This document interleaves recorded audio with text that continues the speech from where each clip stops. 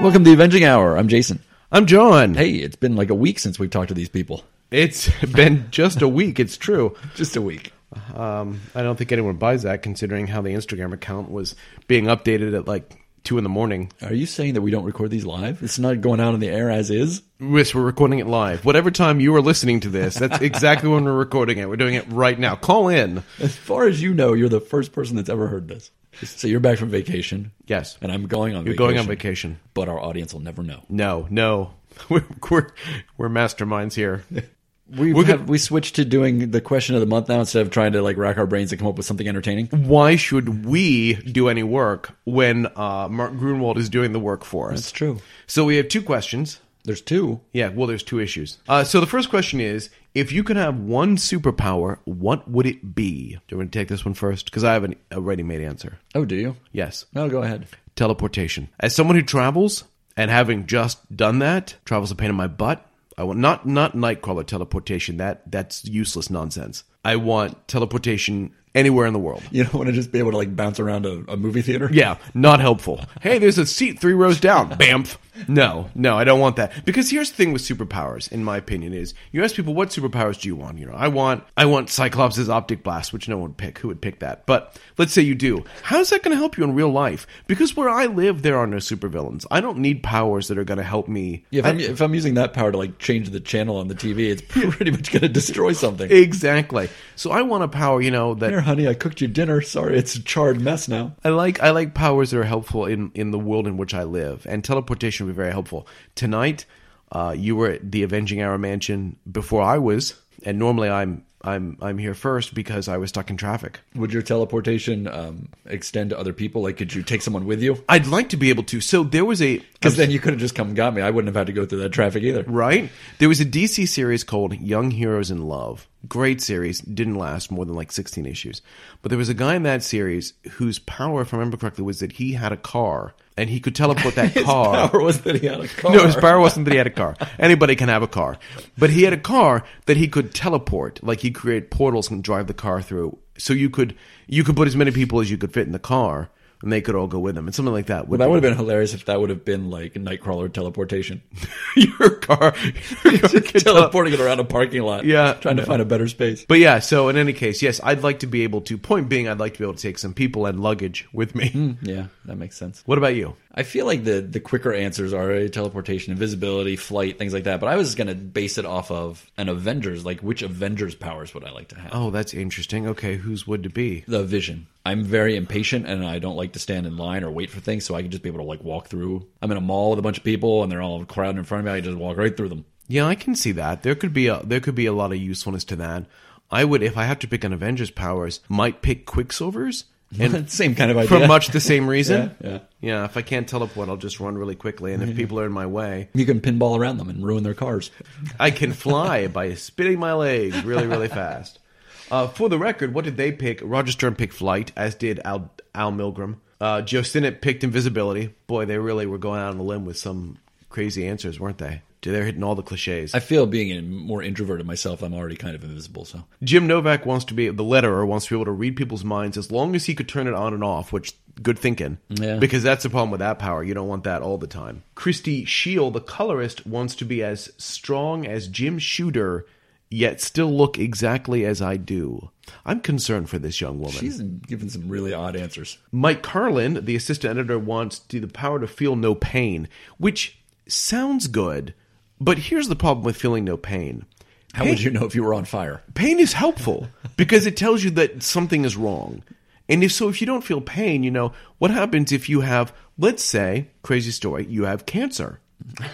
Imagine that. But you're not feeling the pain that it's causing your body. So you'll never know that you're have just it. going to drop over dead. Yeah, that doesn't stop you from dying. It just stops you from feeling it. Mark Gruenwald, the editor, wants the power to control entropy, and Jim Shooter wants Reed Richards' like super intelligence and inventiveness. Is that a power, or is that just Reed Richards? Well, it's not really. Yeah, it's really not a power. But it's a neat idea. The problem with it is you need to have the resources to be able to, you can be the that most... could just drive you insane. Yeah, if you're the most inventive person in the world, but you don't... I mean, when you think about how much money it costs to be Reed Richards, that seems crazy. We spent a lot of time on that. Why don't we hold the other question until an episode where we have crap questions and get into this? I like your attitude. All right, so... Oh, wait, no, that's your line. Oh, right. Previously on The Avenging Hour, the Avengers guest starred in their own annual again, this time so we could see a switcheroo with the Inhumans. Then a nihilist tried to blow up the universe because someone stole his stick. And now, episode 105. His stick or his shtick? His stick. The little control rod thing? That's right, A okay. little stick on him. It would be great if they stole his shtick. Like someone was walking around with an Annihilus helmet on. Just and yelling. blue jeans. Yeah. I hate all life. We are starting with Avengers number 234. It's from August of 1983. It is by Roger Stern and Al Milgrom, and it is called The Witch's Tale. The Vision has fallen. Looking like the guest of honor at some sort of sci-fi funeral, he's brought back to Avengers Mansion in a glass tube. Although considering the gadgets on it, I think it gets cable or at least some radio stations, so that doesn't seem so bad. His capsule is hooked up to some machines in the mansion, and then the rest of the team leaves Wanda to cry, and probably faint, with her inert husband. Everyone else goes their separate ways, with She-Hulk all but pulling Starfox's pants off to have a go at him right there in the foyer. You go, girl. Cap pulls Thor aside to let him know that Tony Stark is a big fat drunk, and to see if Thor can talk some sense into him, since we all know if there's one thing drunk people do, it's listen to well-reasoned arguments. Cap thinks to himself that he'll try to help Tony again, which a footnote helpfully tells us he does in Iron Man number 172. I normally wouldn't mention that, but it's going to be a short recap, so I'll tell you that Cap tracks Tony down to a flop house, tells the inebriated industrialist that Cap's father was also an alcoholic, rescues Stark when the building burns down, and then manages to lose track of Stark, who sneaks away to drink some more. Jeez. But enough of that other title stuff. What about the Avengers? Well, we skip to the next morning where Hawkeye is hard at work as security chief at Cross Technological Enterprises. Some 2-bit crooks are breaking in since they heard that the avenging archer broke his leg, so they think he won't be a threat to them. As everyone knows, the most important limb in archery is the leg. But no sooner are they inside than Hawkeye zips over on some sort of flying sky sled, easily rounding them up. As fate would have it, Cross's PR people are there, and they take some pictures and make a big deal about Hawkeye actually doing his job. Back at Avengers Mansion, She-Hulk and Starfox are going their separate ways after a night of wild, passionate space sex. She-Hulk heads to the kitchen to replenish her bodily fluids and runs into Jarvis, who tells her that the Scarlet Witch didn't sleep in her bed last night. Neither did Starfox, Jarvis, but you're not whining about him. Maybe the Scarlet Witch spent a passionate night with someone too. Heck, maybe she was with the She-Hulk and Starfox. But no, it turns out she spent the whole night sitting by the Vision's glass tube. She-Hulk decides that Wanda is coming to get breakfast whether she likes it or not, and by the time the Wasp arrives, the two ladies are going at each other with gusto. The Wasp calms things down, sends She-Hulk to watch the Vision, and takes Wanda upstairs for breakfast. In the library, where one always eats meals, the Wasp and Jarvis are trying to force food down Wanda's gullet when Captain Marvel arrives, who She-Hulk had called to help cheer up the mutant Hexer. Wanda and CM bond over the fact that they both speak French, since CM grew up in New Orleans and Wanda grew up in Europe, where everyone speaks every language. But this is really all preamble, so CM can ask Wanda about her life, and the Scarlet Witch can spend the rest of the issue telling us everything we already know about her. Thanks for the easy recap, Wanda. Anyway, you know her history.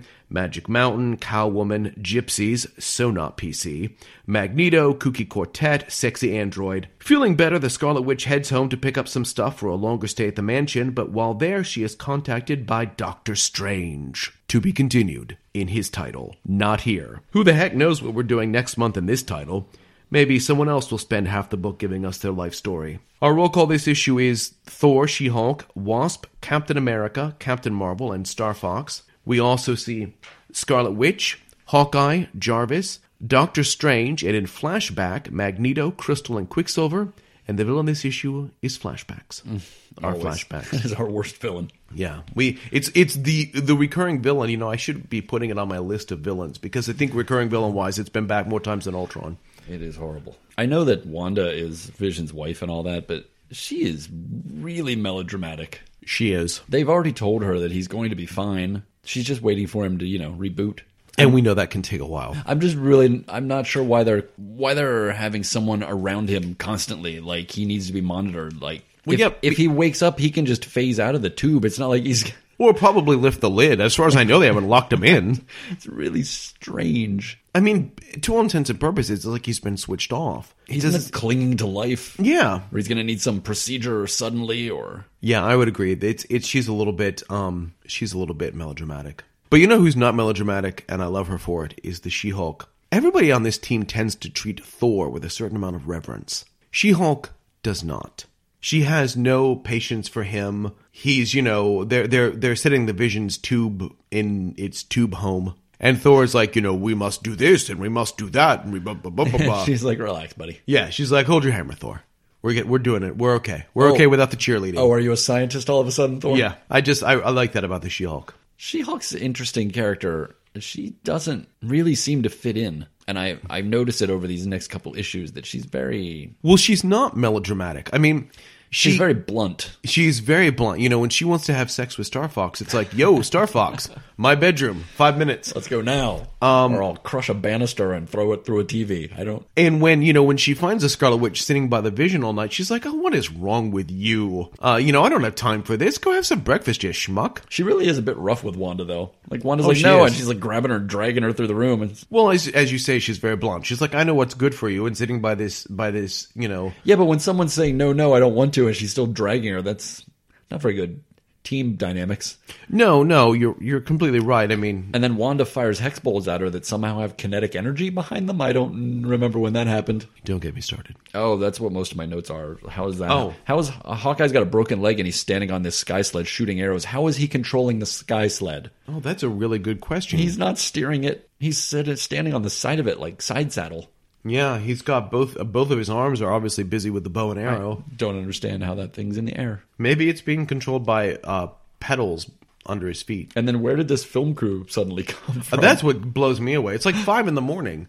Why is there a film crew here? Like, have they been following him around all day? Did they know these people were going to break into this facility? Hawkeye hired them. Come on, guys, you need to make me look good. I have to say, I don't want to say I like, because it sounds a little weird if I say I like the She-Hulk Starfox sex scene.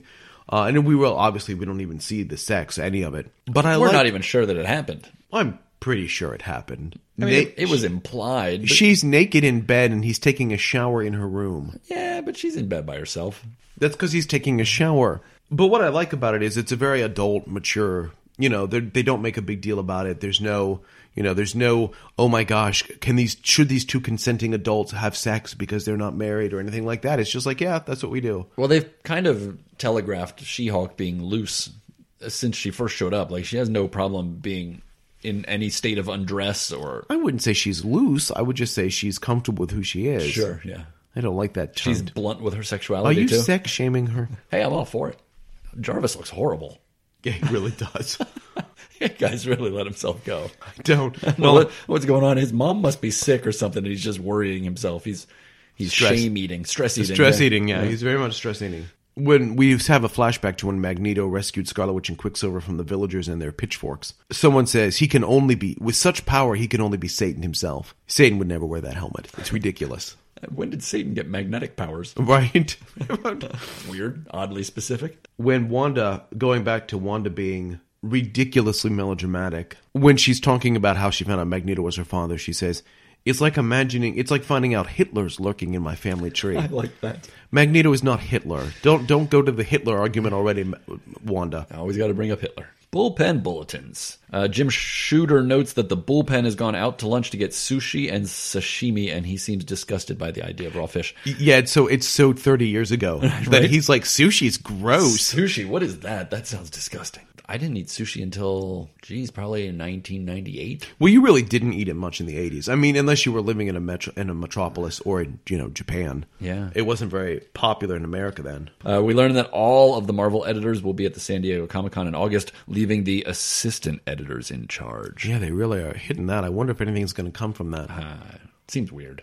So it'll be, 1 month where the assistant editors are in charge. Yeah, I guess you could call it an assistant editors month. Yeah, well, I wouldn't call it that. Yeah, they probably won't. No. And the checklist includes the debut issue of Alpha Flight, just to put it in a Marvel timeline there. And the Doctor Strange issue we're going to talk about in just a minute is also featured in the Hype Box. Oh, yeah. So then we're done with the BB and we're going to the letters? Letters page. Lots of praise here for Hank's hero turn in issue 229. Oh, gotta love Hank Pym. Apparently the bullpen needed to consult with a Cornell University French professor for the correct spelling of some dialogue in this issue. It reminds you how quaint the world was before the internet. They also belatedly welcomed Joe Sinnott as inker, who I think he stays with the book until Tom Palmer comes back with John Buscema.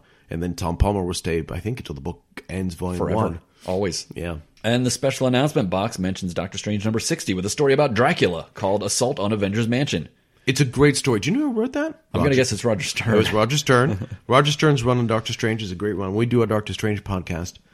Those are great issues. Is this the issue that deals with the Darkhold? Yeah, so basically what's going on in Doctor Strange's book at the moment is that Doctor Strange is working to destroy all vampires in the Marvel Universe. And the reason he's doing that is because Dracula has got it into his head that he can use the Darkhold to remove all of his vampiric vulnerabilities so that he won't be able to, he'll be able to live in sunlight, won't be able to be killed by stake to the heart, all that stuff. He can remove all of those and become incredibly powerful. And when Doctor Strange is trying to stop him, he finds out that the Darkhold, what Dracula's trying to do is get the Darkhold so that he can use this to increase his powers. Doctor Strange finds out the Darkhold also has a spell in it which will erase all vampires from reality. So for like 4 or 5 issues in Doctor Strange's book, it's a race between Strange and Dracula as to who can get the Darkhold first. And then they get it and they fight over there trying to turn pages back and forth, slapping each other's hands. It's a slap fight, yes. So in issue number 60, Dracula finds out the Darkhold. Dracula's working with a cult called the Darkholders. Who? Wow. Yeah. And they find out that the Darkhold's at Avengers Mansion, as we know where the Beast put it after he impaled it on a lance. Are they even going to be able to use it with the giant hole in it? You would think a lot of information would have been destroyed. What Dracula does is he and his Darkholders, he and his cult members attack the mansion. And the only person at the mansion when they get there is Jarvis and Captain Marvel. And the Scarlet Witch and Doctor Strange show up, and they enter the mansion and help Captain Marvel hold off Dracula and the Darkholders. Couldn't Captain Marvel just turn herself into sunlight and destroy them all? Well, not the Darkholders. They weren't all vampires. But. Yeah, not the Darkholders. But she certainly could have, and she does hurt Dracula quite a bit. Though, again, at this point in time, the Darkholders have been increasing his power throughout the storyline. So by this point in time, sunlight doesn't kill him the way it used to. So she hurts him, but she doesn't kill him. And at the end of the day, Doctor Strange magics the Darkhold away, teleports it away, and the chase continues, but without the Avengers' involvement. Did we mention that Hawkeye gets it? They mentioned Hawkeye's getting his own limited series. Did you mention that? No, I didn't. I do later on. They mentioned that in the hype box. We will. There are important things. It's his first one. It's one that Mark Grunwald does. Important things will happen in that miniseries that we will be talking about eventually. So, MVP. I gave it to Wasp for coming in and controlling the situation. I completely agree with you. I also give it to her because she's willing to sit there and endure endless flashbacks. I kind of saw it like Airplane. That's her superpower. Where the Scarlet Witch starts talking about her history, and every time so we get the flashbacks, and every time we pan out back to the current time, the Avengers that are listening to her are killing themselves, like an airplane, right. Everyone beside. Yeah, that's what I saw it as. Useless character? I gave it to She-Hulk. I think she could be a bit more subtle. I gave it to Scarlet Witch. Oh my lord, please shut up. Best quote taken out of context? I don't have one, do you? I want to see 8 empty palms, and I want to see them now. Avengers level threat? No threats in this not issue. Really. Final grade? I gave it a C-. There's some fun character work here, but it really doesn't move anything forward.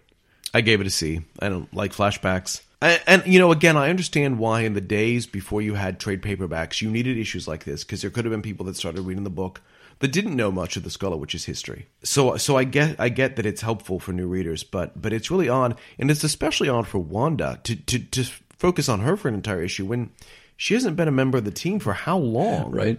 And technically isn't a member of the team now, but whatever. Issue 235, September of 1983, by Roger Stern and Bob Budiansky.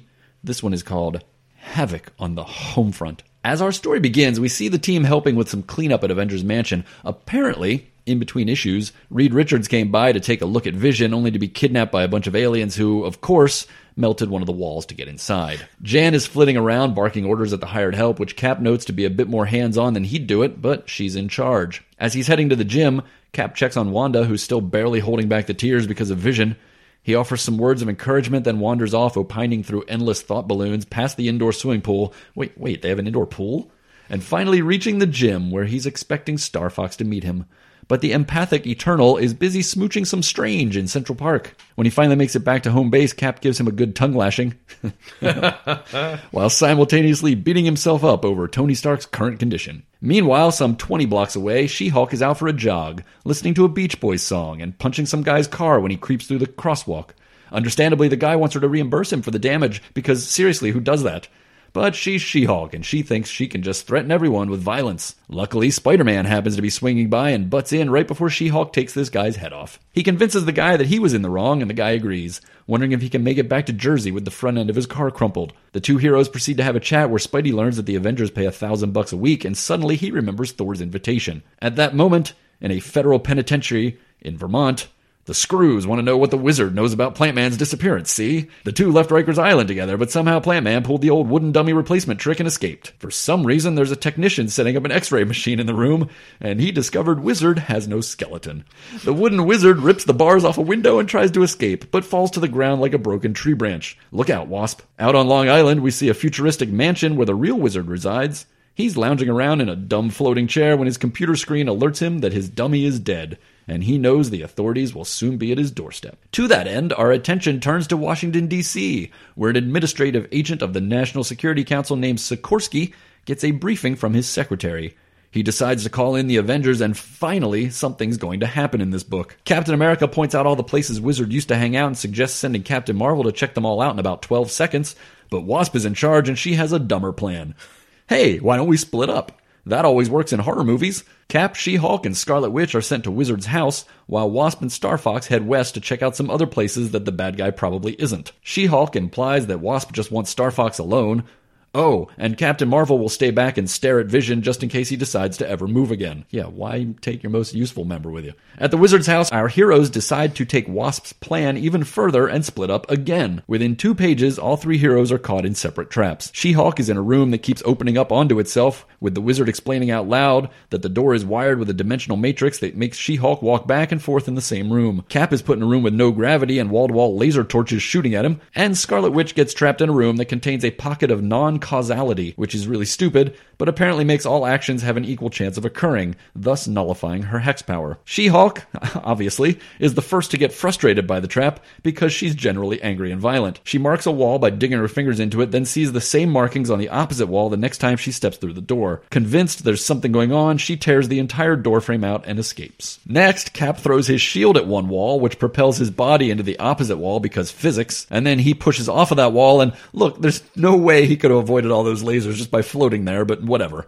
He smashes lasers and gets out too. Next, Wanda finds out that if she lays on the floor, she can summon some measure of her power, and she zaps a hex into the floor, which rebounds through the circuitry and zaps Wizard. Sensing his imminent defeat, Wizard flies up out of there, barely avoiding She-Hulk's grasp. However, he's not quick enough to avoid the witch's hex that sends him crashing to the ground where Cap is waiting. Wizard makes a last-ditch threat to set off a nuclear bomb under his house, but for some reason, Cap has already found the detonator and ripped it out, and I don't know what's going on. Back at the mansion, Wasp congratulates everyone for a job well done. Scarlet Witch then goes to check on Vision, giving a Shakespearean-level soliloquy over his plastic tube, in which she calls him darling twice and explains how she didn't want to go out and do any heroing, but is glad she did. In the final panel, Captain Marvel reminds us that it was all Wasp's plan because Wasp is in charge. And also, did I mention that Wasp is the leader? Wasp. The end. A roll call. Wasp, Captain America, Captain Marvel, She-Hulk, Starfox, and Scarlet Witch. We see Vision lying around in the background. Spider-Man shows up briefly. We get the first appearance of Raymond Sikorsky, who will become the National Security Council liaison to the Avengers. We'll see him again semi-regularly for the next few years. And our villain is the Wizard. Would you like to know about the Wizard? Yeah, sure. Tell me about the Wizard. The Wizard, also known as Bentley Whitman, although I think at this point in his history he had changed his name to The Wizard. He first appeared in Strange Tales number 102 in November 1962, a creation of Stan Lee, Larry Lieber, and Jack Kirby. He possesses near superhuman levels of genius. That's what it says. He's like an evil Reed Richards, except he's not. He created futuristic inventions that he used as a stage magician and escape artist. His inventions brought him great wealth and renown, but his spotlight was stolen by the arrival of the Fantastic Four and Boo-Hoo. Wizard decided to become a criminal so he could exact revenge on the new superhero quartet, particularly Human Torch. He seems to go after him quite often. After a few run-ins with the group, he gathered some other criminals, Trapster, Sandman, and Medusa, to form the Frightful Four as rivals rivals to the Fantastic Four. At this point in Marvel's history, he has also faced off against Spider-Man and Namor. His powers, if you can call them that, all revolve around gadgets that he's created, including anti-gravity discs, power gloves that include electrical blasts, gravitational fields, and some level of strength boost, and his body armor. His helmet also has some limited mind control capabilities. The Wizard is an interesting character in that he's not an interesting character. He's just a guy. He was created, you said he tends to go after the Human Torch most of the time, and that's because that was his original enemy. He was created in Strange Tales to be a Human Torch villain. When Human Torch shared the title. Mm-hmm. The problem was that they then brought him over to the Fantastic Four title as kind of like a foil for Reed Richards. There's a huge problem with that, which is that Reed Richards already has a foil whose name is Victor Von Doom, and the Wizard is not a Victor Von Doom. He's always kind of been this villain who thinks he's top tier and isn't. When we get to Acts of Vengeance in this title, there are 7 masterminds behind Acts of Vengeance, and he's one of them, but he's like the junior partner that everyone kind of laughs at behind his back. He just doesn't really work, though I think he's used to decent effect in this issue. I don't think he's on the same level as Reed Richards. No, not at all. Like he's like creating these little things for himself, and Reed Richards is, making universal dimensional portals and. Yeah, that's exactly it. Is the Marvel keeps telling us the Wizard is the anti Reed Richards, but he's not. That is Victor Von Doom. Yeah, he has because Doom has the resources for it. And he's smart enough. He's smarter. The Wizard, he's just not that smart. I mean, he's smarter than I am, but he's not Reed Richards level smart. You mentioned about Reed Richards, and yes, it's like 3 panels in the Fantastic Four where he came over to look at the Vision, and basically he got teleported out of the mansion by these aliens, and when they teleported him, they took the wall and part of the mansion with them as well. For the record, it's somewhat important because if you remember, we talked, I don't remember how many episodes ago, about the Avengers helping the Fantastic Four beat Galactus. And Galactus was going to die. And Reed Richards said, no, we can't let Galactus die. And he convinced everyone else to help him save Galactus' life. These aliens that kidnapped Reed are part of a huge coalition of a bunch of different alien species who put him on trial for saving Galactus' life. Very angry about that. So they mention, Captain America mentions, Thought Bubble, that... Which one? Captain America is very upset through most of this issue, and a lot of it is feeling like he failed Tony Stark somehow, coming on the heels of him failing Hank Pym. Now he feels like he failed Tony Stark, and Thor is not around, because Captain America tells us that Thor has borrowed a Quinjet to fly off with Keith Kincaid and Sif to do something no one cares about. Who the hell is Keith Kincaid? I know well, I guess when we do our Thor podcast, we'll find out, but I don't know. But apparently, we're not going to see Thor again in this title for a good 10, 12 issues, probably. A good 10 issues, or? So yeah, Thor, bye-bye. Cap, and so Cap's feelings are making him a horrible ass in this issue. He's so upset with Starfox, who is 2 minutes late. Hey, if he was 2 minutes late to a fight, could have been over. If he was 2 minutes late to work, he wouldn't even get his pay docked. But that's what makes... Plus, Starfox could just punch Captain America in the face and, break every bone in his head. This is what makes the Wasp's plan so brilliant, is because she helps to shake Cap out of his mood. She-Hulk, while jogging, is listening to California Girls by the Beach Boys. It's funny, because when I saw California Girls, I immediately thought, she's listening to David Lee Roth. Not realizing Wasn't out yet. It didn't come out yet. Late 80s. Maybe David Lee Roth was inspired by this issue of the Avengers. What seems odd to me is that the She-Hulk is listening to the Beach Boys. She seems much too hip to be listening to a group play a song that came out almost 20 years ago. But it reminds her of California and how much she misses it. There's gotta be other songs about California, aren't there? I don't know. It just seemed odd to me. She doesn't seem like the Beach Boys type, but maybe she is. There's no other songs about California. Also, really, she did punch that car for no good reason. She did. It's like, calm down. She's very angry. And of course, as you say, Spider-Man finds out about this $1,000 He's suddenly like, wait, salary. What? And we'll be seeing the ramifications of this. We'll be talking about that next episode. And it does make sense that Spider-Man would be interested in the money, because in Spider-Man's first issue, he tried to join the Fantastic Four, hoping that they would pay him. Do they pay themselves? No. They're a nonprofit. They're a family. Well, they may or may not be a family, but they're definitely a nonprofit. So no one gets paid. No checks are cut. So they're not sure where to find the Wizard at. The Wizard's estate looks like Tomorrowland. It's really ridiculous. I'm not sure. And don't they say it's like Long Island Sound or something? Yeah, it's on Long Island. It's apparently huge. It wouldn't really be that hard to find. It seems like it'd be really easy to find him. Why would that not be the first place you'd look? And I think it's implied that people know that he lives there. Well, yeah, I mean, how could you not know the authorities must know his real identity. So how could you not find this estate? It's not hiding. Isn't there something in there in the bottom word balloon in that first panel that shows his house? Doesn't it say something about how he's only known as the Wizard, like they don't know who he is or something? He is known only as the Wizard. I took that as that's all he calls himself. No, he actually changed his name. You mentioned Sigorsky a little bit. We will be seeing a lot more of Raymond Sigorsky. We will be saying goodbye to Henry Peter Gyrick. And also Cap, stop being such a dick. All right, that's all. That's all I got. Bullpen bulletins? Nothing. There's just a full-page drawing from John Byrne. Yeah, John Byrne, Jim Shooter had told us we'd be getting people doing guest columns of the bullpen. I had to admit I like John Byrne's guest column much better than David McElhinney's. Yes, much more interesting. It's a beautiful picture of pretty much every hero, every major hero in the Marvel Universe at that time. That takes us to the letters page. Letters page. At least 2 of the letters referencing the end of the Hank Pym saga note that Pym is, quote, an easy man to relate to. And I have to agree. I'm constantly remembering how everything I do goes wrong and I take it out on my wife and friends. Well, I can support that. That's very true. Do you have any actual things you want to talk about in the letters?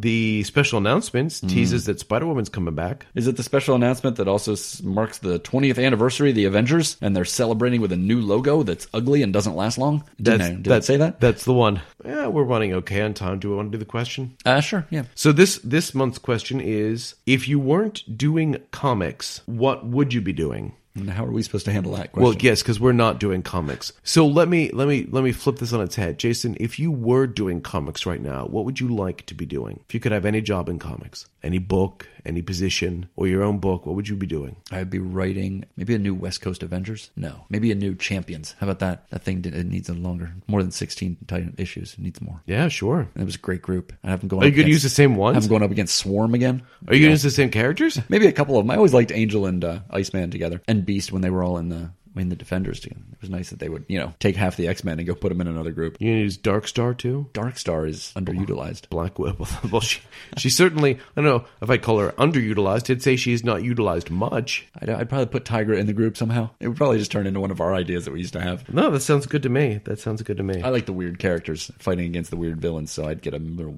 weird mishmash and try and write them together. Personally, I wouldn't want to write a book. I would want to be editor-in-chief. Editor-in-chief? Oh, yeah. Because here's what I'd like to do. It's not because I want to plot the course of the Marvel Universe, because I have little interest in editorial-driven books. What I'd like to do is get some really talented people like you and be able to give them books and basically say, go to it. Do what you want to do. See, if I was going to be editor-in-chief, I would want to do it for the purpose of streamlining the Marvel line and redoing it like we had talked about. Yeah, well, I would certainly do that. We've talked about off microphone. I would cut the number of titles that they publish, cut it back to a core group of titles. But then I would get good creative people and say, you know what, if you want to do, I don't care that you're working on the Avengers, which is our number one franchise, or you're working on the X-Men, which is number one franchise. I want you to tell the best stories you can. And I'm only going to get involved if I think what you're doing isn't a good story. Not because it's taking our characters in a way that I don't want to take them, but I just don't think it's a good story. See, here's the problem with that, though. You are making the titles based on the creators then, rather than based on the characters. That's not how it should be. The characters are what are owned by the company. So the titles should be the characters, and if a writer leaves, another writer should replace him on the same group and the same story. I don't think that's necessarily true. But here's the Marvel Universe did it for how many years until all of a sudden these last 10 or 15 they started changing it? And we got so many crappy comics. I mean, we've been reading through the Avengers now for a while, but we're going to get into periods of the Avengers where I will say to you, I would rather there be no Avengers book than I have to continue to read these Chuck Austin issues. Okay, well, what are you going to do when we get into the aughts and there's 6 Avengers books? And they keep renaming them and renumbering them, and we have to try and figure out which ones came first and which ones are more important. Well, that's what Marvel does. I don't mind the renaming, but that's what Marvel does not do well, is it's difficult to figure out what you're supposed to read when. They need to be able to streamline your books so that you know what comes first, what comes... what do you read first? What do you read second? So maybe you don't always relaunch it with just a number one, but maybe you do them as seasons, or maybe you do them as but you should be able to. I don't necessarily have a problem. I don't feel like but then you're writing for a trade market too. But you are writing for a trade market. They will insist that they are not writing for a trade market. Well, they have to insist that, but it's blatantly false. Of course they're writing for a trade market. Everyone that I've read, all their editors, the writers all say that the single issues sell more than any of their trades. They're lying. And if that's the case, then you should have them with sequential numbering. It should be an ongoing series. Floppies are dead. They're not, sadly. They should be. And they will never be that way in a store setting. But yeah, so anybody that says they're not writing for a trade is lying. And they should be writing for the trades because that's the future. I'm of mixed opinion of it because I only read in trades, but I don't think that the series should be written that way. It's fine to collect 6 issues at a time, but I don't think that, okay, I told this 6-issue story, let's have the next writer come in. You need more continuity than that. I get what you're saying, and I'm not saying that I think you can have continuity. Well, see, okay, so now... and that's the problem, too, is a lot of this stuff isn't continuous for them. But now you're saying that you do 6 issues and a new team comes in. Well, that's too quick of a... Oh, I see. So now we're going to have parameters for how long they're going to stick around. Well, I think that if you only have... How can you set a parameter? You want the people to leave, but now you're going to say you have to stay for this many issues? What difference does it make? Why don't they just relaunch with a number 1 after 3 issues? Because if you've got someone coming in and pitching for you, and they're like, I've got a story to tell, it's 6 issues, that's all I got. That's what you don't do, though. If you're the editor, you go, I have the Avengers. Do you want to write the Avengers? You go to the writer and ask them if they want to write the title. Sure. Okay, so the problem here is that we're going in too many different directions. The first thing you need to do with Marvel is you need to pare down the number of titles. Yes. Because there are certain titles you always want to publish. You need an X-Men, you need an Avengers, you need a Fantastic Four, right. You need a Thor, an Iron Man, and a Captain America. You don't need 3 of each of those. Yes, you have 1 of each. Those have to exist. So you have to find somebody. You know you're going to have an Avengers title. You figure out who do I think would be good at this. Or you say, we're accepting submissions for a new Avengers title. If you're interested, send us a pitch. But I wouldn't ask for a pitch for one storyline. I would ask, yes, send us a pitch for the series. Give me a couple years. What do you think is going to happen? Yeah, I've never said one storyline. Then what you do is you go to creators that you like and you say, hey, Jason, do you have a series you want to pitch me? We've got, let's say... So we're setting up our core 10 or 12 titles. Yes, but you're going to obviously publish one of the 10 or 12 titles. Sure. So you say, do you have a series you want to pitch me? And you say, I want to do Champions. And I say, that pitch sounds good. Let's roll that out. Have at it. But then you also have to go, which characters can I use? Well, sure. And we say you can't use these characters because they're already in the Avengers or the FF or the whatever. Or they have their own titles. Yeah. Well, they have their own titles maybe, but definitely not the ones that are in other team books. I mean, you obviously have to do some. I mean, you can't give everyone carte blanche, but I think that once you've got them settled in, what I don't like is right now where they say to you, hey, we want you to write the Uncanny X-Men, and here's what the plot's going to be for the next year and a half. So we want you to write the book, but we've already plotted it for you because you have a lot of editorial-driven titles. Yes and no. It's kind of a mix of that because they get the writers and they go on their little retreats together as a group and they plot out. They do that sometimes, but there's been plenty of times, especially with the X-Men titles in the 90s, where the editors were writing the titles and the writers that they had brought on were basically scripting them. I mean, you can read interviews with I don't know how many writers: Steven Seagal, Joe Casey. Did you say Steven Seagal? How do you say his name? The guy that did the one Alpha Flight run, Steven Seagal? I don't know, maybe. I just got a completely different vision in my head. That's in the 90s. You can look at Steven Seagal or Chuck Norris, Charles Bronson. They all did runs on the X-Men. And they all talked about in interviews about how basically they were told, this is the story that you're doing, write it. Yeah, I don't think they do that anymore. Maybe not. Certainly not with the X-Men because nobody cares. I think they do a version of that now, like I said, with a team of writers. And I think a lot of these crossover events come out of one writer having a big idea and then they, bend the rest of the lineup to fit that idea, like the Secret Wars and the Secret Invasion and everything else that's a secret. The Secret Secrets. What's this one called? Secret Empire? What the hell? Why are they all called Secret something? Well, Civil War wasn't a secret. Oh, right. Secret Civil War. That'll be the 3rd sequel to that book. But for the record, what would our creators be doing if they weren't doing comics? Roger Stern would be working in a radio station. Bob Budiansky would be a transportation planner for a city government. Oh my God. Joe Sinnott, the inker, would be a landscaper. Diana Albara, the letterer, would be a painter. Christy Shield, this crazy colorist, would be interpreting foreign languages. For herself or for others?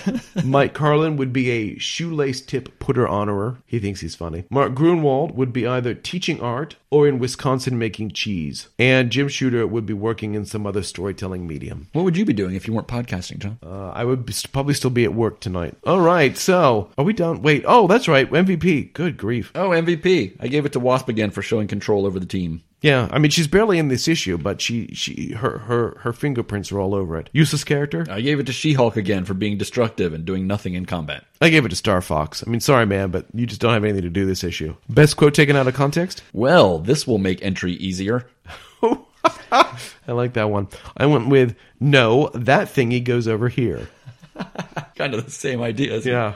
Avengers level threat? No. No, not close. Final grade. I gave it a C. It's pretty straightforward capture the bad guy issue. Give it a B plus. It's just slightly above me. I like this issue. And what I like about this issue is it shows why the Wasp is a good leader. Because she knows, I don't think it came through in Jason's recap because really? he's cynical. But she knows that the Scarlet Witch is upset, that Captain America's upset, and that Scarlet Witch isn't even a team member. Why'd she make her go? and that she needs them to, she wants to try and break them out of their funk. And she knows that Captain Marvel and Starfox have no funk. So she sends the people that need a little bit of action into the place where they will Oh my God, action. get to the point.